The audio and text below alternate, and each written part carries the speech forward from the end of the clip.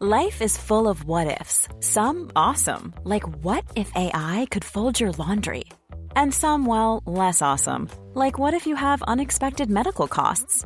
United Healthcare can help get you covered with Health Protector Guard fixed indemnity insurance plans. They supplement your primary plan to help you manage out-of-pocket costs. No deductibles, no enrollment periods, and especially no more what-ifs. Visit uh1.com to find the Health Protector Guard plan for you. I would like to acknowledge the traditional owners of the land on which this podcast is created, the Gadigal and Bidjigal people of the Eora Nation. I pay my respects to elders past, present and emerging. This is the Ash London podcast. I am, you guessed it, Ash London. Reformed radio host, new mum and human being on a quest to live my best life when it feels like the world around me is imploding. Each week we do a bit of mum chat, and I also do one of my favourite things on the planet and interview a guest. From celebrities who have entertained us over the craziness of the last 2 years to everyday people with inspiring stories. This is the Ash London podcast. Bit of a fun one today. I'm going one-on-one with British singer-songwriter Tom Grennan. His track, Little Bit of Love, you know, the one that's like, a little bit of love. Oh. I had to sing it just in case you didn't know how it went. It charted here in Australia last year, and it always kind of made me smile whenever it came on the radio. He's 2 albums deep, been nominated for a couple of Brits, and was in town recently doing a cheeky bit of promo. Not many international artists have actually made the trip in the past 2 years, thanks to COVID. We used to get them kind of, you know, like every day or two. So it's been really nice to have someone make the trip back and feel like everything's kind of getting back to normal a little bit. He's got such a wonderful vibe about him. I really enjoyed getting to know him in this chat. He grew up in Bedford in the UK, and as a teenager had dreams of playing professional football. From what I can tell in my research, he was actually pretty good. But it was a creative career that eventually beckoned, and he hasn't looked back since. Say hello to Tom Grennan. Welcome to Australia, mate. Was there a point where you thought, I'm never going to bloody well ever get there? There was a point, for sure. The flight is so long. But we didn't come from England. We came from LA, so it wasn't too bad. Yeah, but it's one go. It's the one go flight. It's like you don't get a break in that 15 and a half hours from LA to Australia. No, it was tough. And I didn't have I was the only seat on the flight without any entertainment. So I had no TV for 15 hours. Why didn't they put you in first class? I would have kicked up the biggest stink of all time if that was me. Do you know what? I was close to kicking up a big fuss, but the lady was like, I'm so sorry, we didn't know. And at the end of the flight, the manager came to me and went, just got to tell you, we did know about this problem. And I went, May, your colleague told me you didn't know about it. And he was like, I know she did. We had to tell you that at the beginning of the flight because the flight was booked up, too busy. And I know that you'd have wanted to move, but we couldn't move you. And he was like, but I can see that you're not a regular passenger on these flights, so we can't give you any points. We can't give you any money back. And I was like, mate, listen, I'm now in Australia. The 15 hours is done. Let's forget about it. You're a good person. You're going to get good flying karma for that, Tom. I hope so. I know you had an incident which you don't have to go into because it's so shitty recently, but I know you burst your eardrum. Surely that makes flying not very fun. Yeah, it was uncomfortable for sure, but I took a couple melatonins and it knocked me right out. So I actually slept most of the way there anyway, so I was all right. The best thing, I mean, I hate going to LA, and now that I have, you know, like I'm on maternity leave, I don't have to do those flights all the time, but I would get the, because you can get everything over the counter in America. Australia's like hardcore about, you know, like not getting addicted to drugs, but you can get those sick like PM night painkillers like Tylenol PM and shit. It's better than Valium sometimes. You just go, they take a couple of those and you like wake up on the other end. Absolutely heaven. So in my research, I discovered my new favorite person on the planet, your father. Yeah. What a legend. Yeah, what a legend. Please, for everyone listening, especially because a lot of this podcast is about family, yeah, talk to me about your dad, because I feel like he's a ledge, and I loved that video of you trying to make him cry and play some of your song. What kind of dad was he growing up? A funny dad. My dad's an Irish fella, and he is the most caring, most loving dad that there is. But he loves the piss taking. Do you know what I mean? And he loves just getting involved. And like you say, he is a legend. And to be honest with you, he's more famous than I am at home for sure. When I'm at a show or when he's going to the shops or anything, he's got lines of people looking to take his photo and have a photo with him. But he's just up for it. He loves it. And he's just so funny. He's honestly so funny. And he's just a normal dad, really. He's a builder, worships the floor that my mum walks on. Aww. And I'm very lucky to have parents that are still together. Do you know what I mean? Because I don't know anyone whose parents are still together. Legit. I know it's crazy. So yeah, it's amazing. So were they romantic growing up? Was your dad like? No. Did you see your parents kissing? Like, what was that like? Nah, my dad's definitely not a romantic. Nah. My mum is a romantic, but he does worship the floor that my mum walks on, and it's lovely to see. And yeah, he must be a romantic in some way. Do you know what I mean? He just never showed me or my brother. But are you romantic? I am romantic for sure.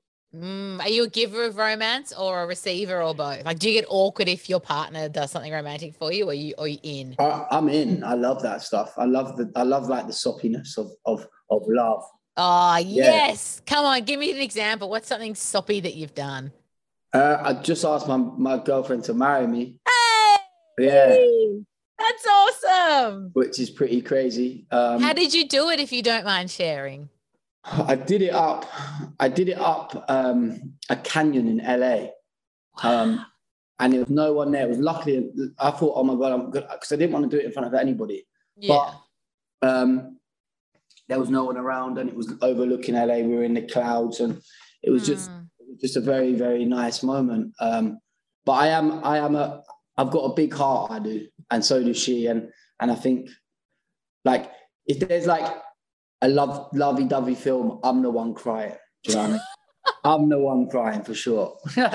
I'm not afraid to admit it. Good. I love it when two big-hearted people find each other, because I'm also big-hearted, and I've in the past has been with people that aren't, and it sucks because it's wasted on them, and then you feel like a dickhead. Yeah, for sure. And when you do waste it on them, then you become a dickhead as well. Exactly right. So you've proposed. This is so huge. I remember when I was proposed to. I didn't get to propose, but it was like not real life. Like, I realized it was happening, and I was like, oh my God, I'm being proposed. This is it. And I wasn't even listening to what he was saying. I was just like, he's doing it. Oh my God. And then I was like, oh, what song's playing? Oh, Ed Sheeran's playing. That's weird. I wouldn't have chosen Ed Sheeran. Oh, it's Castle on the Hill. That's not even a romantic song. It could have been Thinking Out Loud. It's the wrong song. And like, meanwhile, he's like standing there, and then he's like, do you want to see the ring? I'm like, yes. So were you like in charge of your emotion? Like, do you remember any of it, or was it a bit of a blur? It was pretty much a blur. But it was that kind of thing. I don't remember what I said either, but it was for the time. Do you know what I mean? And I think that moment in time is definitely frozen for both of us, but we don't know. Nice. We don't know where. Yeah, it's beautiful. Yeah. Do you have a song, the two of you, like whether a romantic song or not, just a song that you know is yours? No, do you know what's mad? When we were walking down, there was this random guy playing, I feel for you, I'm alone. And now obviously that's going to be our song. That's the best. Which is crazy. Now you've got to plan a wedding. Planning a wedding was the best thing I ever did. Yeah. I think that won't happen for a few years now, because things are about to get super busy for me, and I want to be present in that time and not just kind of say to my missus, going, you deal with all that. I want it to be like a thing. So things are exploding. I mean, like, you're in Australia. Yeah. The pandemic's over. You're about to kick things up again. So how do you sort that out with like the two of you? How do you kind of go, okay, we're going to keep this going strong, knowing that it's like promo is hectic, man? Yeah, it's hectic for sure. Like, well, she came out to see me in America, and then I flew to Australia. But I think just having each other, FaceTime is obviously a big. Yeah, thank God. Thank God. And just having that, just knowing that I'm coming home, like, is something to look forward to. So. Yeah, which we didn't have for so long with this, everything that's happened in the past couple of years. There was no end point of, I know it's going to be okay because at this date we'll see. There was so much kind of unknown. Yeah. Did you find that over that time you kind of took things for granted, and now that it's kicking back on again, you're like, I'd imagine if it was me, I'd be like more inspired than ever to just kind of work my ass off to 100%. do shit again. 100%. I feel like lockdown for me was a very important time because the first lockdown, I actually moved back home with my mum and dad and my brother. And I was going through a lot of different things, personal things. And when moving back to my mum and dad's house, it gave me a chance to reset, and actually I stopped drinking, and I got physically like in the best shape that I ever had been in. And mentally, I was just finding myself kind of becoming more stable and understanding like what I needed to do, who I wanted to be, where I wanted to be. So for me, that was such an important time. And musically, like, I was like, well, this has been taken away from everybody. I don't want to be at the end of it, coming out of a lockdown and going, shit, I've not done anything creative in that time, or I've not done anything to kind of, I don't know, keep my career alive and keep people buzzed up. So I was like, during that time, I was like, right, let's put out music still. Let's keep people entertained throughout lockdown. And that's what I did. And I came out the other side of a lockdown with a hit, and people were wanting to see shows, and I was ready to go. I'm going to look at it like now as being an athlete, and I need to be mentally, physically prepared for all of this work to do. Because if you want to win gold in the Olympics, then you have to have years and years and years of training, and be so focused in on what you're doing, and being so present with people who you're talking to, like yourself. Do you know what I mean?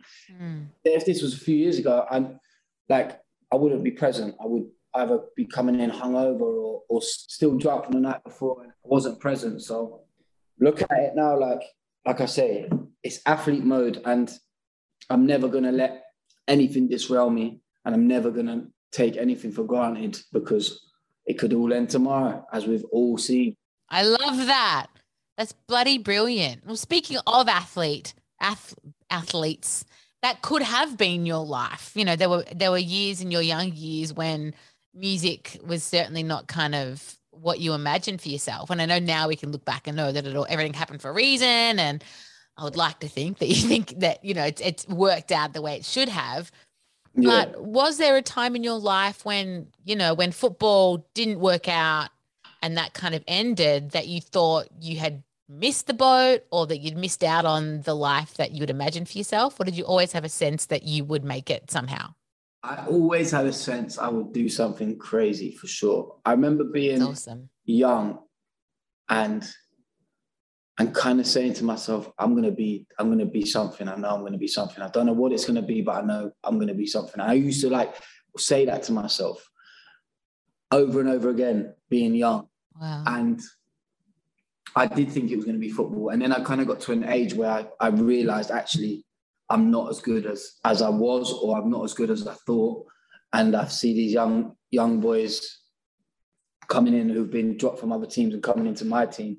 And I just saw the quality of them, and I was like, football's definitely not for me. Music was never, ever something I thought I'd be doing, until I kind of got drunk for the first time, and I started singing on a karaoke machine at a party, and people were like, "Wow, where's that voice come from?" And don't get me wrong, I didn't sound the way I sounded how I sound now. Well, I was about to say, if you sounded like, if you could sing this well, then you're an idiot for not thinking you could be a singer. Yeah, no, like I've had to really like teach myself and find my own voice. But there was a voice there, do you know what I mean? And people could hear that. So I've worked my bum off to get to where I am now.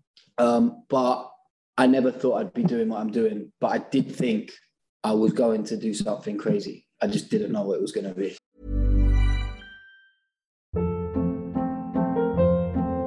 Hold up. What was that? Boring. No flavor. That was as bad as those leftovers you ate all week. Keke Palmer here. And it's time to say hello to something fresh and guilt-free. Hello Fresh. Jazz up dinner with pecan-crusted chicken or garlic butter shrimp scampi. Now that's music to my mouth. Hello Fresh. Let's get this dinner party started. Discover all the delicious possibilities at hellofresh.com.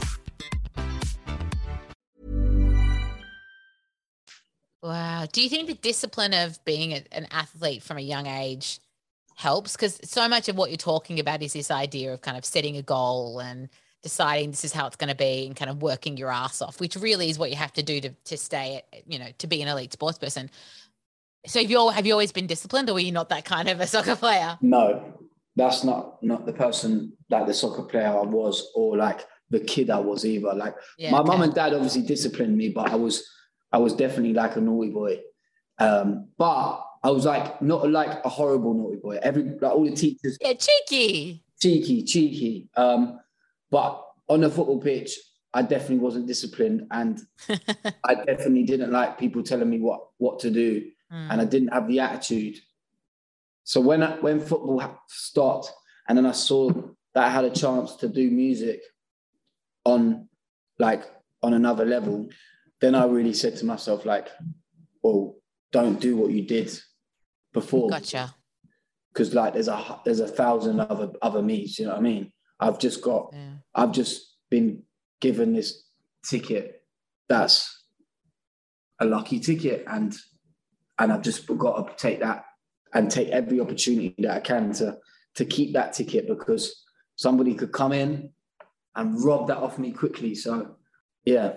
It was quite serendipitous, though. It's like something you read about in a book or a movie, that someone's on stage and it just so happens that someone from a record label is watching and you get a deal. Like, I don't know if that's kind of a fabled internet story, if that really happened, but that did happen. That's what you would dream of happening, but you don't expect. For sure. Like, I never thought of like, can I get a record? That was never in my head, because I wasn't like in tune with music like that. I just loved doing it. I loved the way it made me feel. I loved the way a crowd would react. I loved making people happy. And I'd have just been happy playing pubs and clubs, because I never knew different. But when that opportunity came and the guy went to me, "Are these your songs?" And I'm like, "Yeah, they are." And he was like, "Well, have you got a manager?" I was like, "No." And he's like, "Okay, well, this is who I am.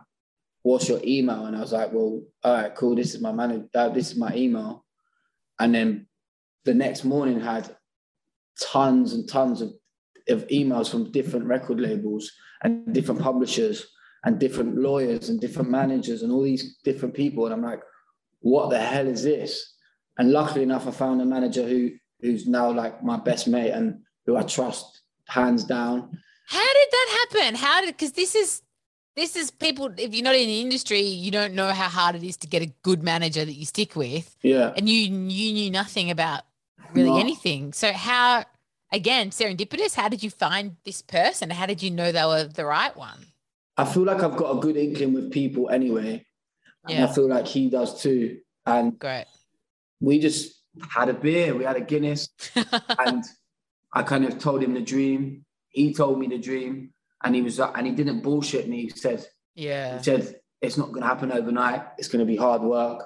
I'm going to put the hard work in if you do." And I was like, 100%. Let's give it a crack. And then over the years, and like, well, from the get go, really, but like over the years, it's just become like brotherly love and someone that I trust hands down. But like I say, from that moment and meeting my record label, and I signed for the record label, that I went into we went into all these meetings, had all these big offers, and the record label that I went with were the record label who offered the least amount of money. They knew what my vision was. They knew that I wasn't the artist to come in and be like, I am a genius, boom, hit a chord, and I'm going to be this global superstar. They knew that I wasn't that. They knew that I had to, one, find my voice, two, learn how to properly write songs, three, learn how to become a showman and learn my craft.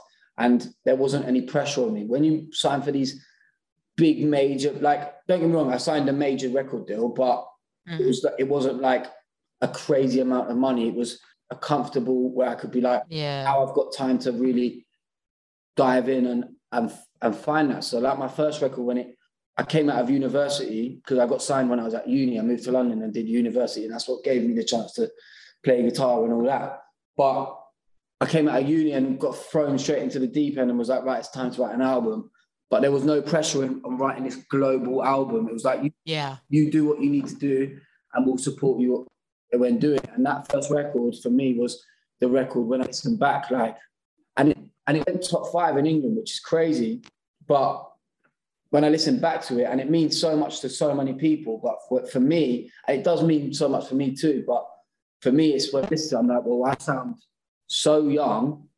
My songs are like, they're good songs and they mean a lot, but I've progressed and I've become just a better writer, a better musician. But I needed that album to happen because it taught me a lot, and it was me finding my voice and finding my feet in the music industry. And then my second came out and it went to #1, and it was an album that, when everybody says you got the pressure of a second album, that was an album that was no pressure. That was an album that I needed to make. It was, like I said earlier, like about, I've got a big heart. When it's wasted on somebody, you become a dickhead. And I did become a dickhead in a relationship. And it's me owning up to that. And I'm saying, actually, I made a lot of mistakes. I'm not going to put the blame onto somebody else, because the blame is more so on me. Like, obviously it takes two to tango, but really I was a bit of a dickhead. So what do you want to put out into the world? If, like more than ever now, the world's, I guess the world's always been equal parts amazing and equal parts fucked. But what do you want through your music, through the person you are, whatever it is? What do you want your contribution to be? What do you want to change or shift or? Yeah, I'm not going to say I want to change anything, because I'm not saying I'm Mother Teresa, do you know what I mean? And I'm not the Pope or something like that. But what I do want is to be people to feel the way that I'm feeling. I'm happy. I feel like if you were in my mind, everything's colorful, everything's bright, everything's like everything is just like so content. So if I can bring people into that world who maybe don't feel like that, and say, listen, take my hand and come on the journey with me, because I'm going to pull you through a bad time or whatever, then trust me, I'm that guy to be on that journey with you too. And that's what this album is. It is colorful. It's exciting. I love that you say colorful, because when I listen, and since I first heard Little Bit of Love, I was driving over the Balti Bridge in Melbourne a couple of years ago. I was in a taxi. I remember, and I work in radio. I hear songs for the first time every day of my life. But I remember hearing it for the first time, and it was colorful. And every time I hear your music, I get so many colors, which doesn't happen for me. So it's really weird that you say that. That's so cool. Yeah, wicked. Amazing. Yeah. So like I said, exciting, colorful, happy, and just, again, like that reconnection with people. We've been so disconnected, and I just want people to go, oh my God, the world is a fucked up place. We all know that. And there's a lot of stuff going on that is crazy. But that little bit of goodness is in a lot of people. And it should be just felt with everybody. And that's what I love it. Oh God, I love it. That's the best, mate. If I was in the room, I'd come over and give you a hug, but I'm not. So I'll high five my Zoom. Mate, thank you for sharing you and your joy and your colour and your goodness and that big old heart with me today. It's been an absolute pleasure getting to know you. And thank you so much. Thanks, Legend. matey. Tom Grennan, Nice absolute one. pleasure to chat to you. See you, darling. Cheers. See you later. Big love to the lovely Tom Grennan for making time to chat. Now, there are some big changes coming to the Ash London podcast in the next week or so. It'll be announced pretty soon. I'm really excited about it. I think you'll be happy about it too. I don't know. I'll have to ask you when it happens. But in the next episode, we're talking babies and sleep, aka the thing that has consumed most of my life for the past 7 months. I call in some friends and some experts, and we hear lots of different approaches and thoughts and stresses and meltdowns over this little topic. So make sure you tune in for that one. Love ya. I'm going to leave ya. Stay safe and well. Bye.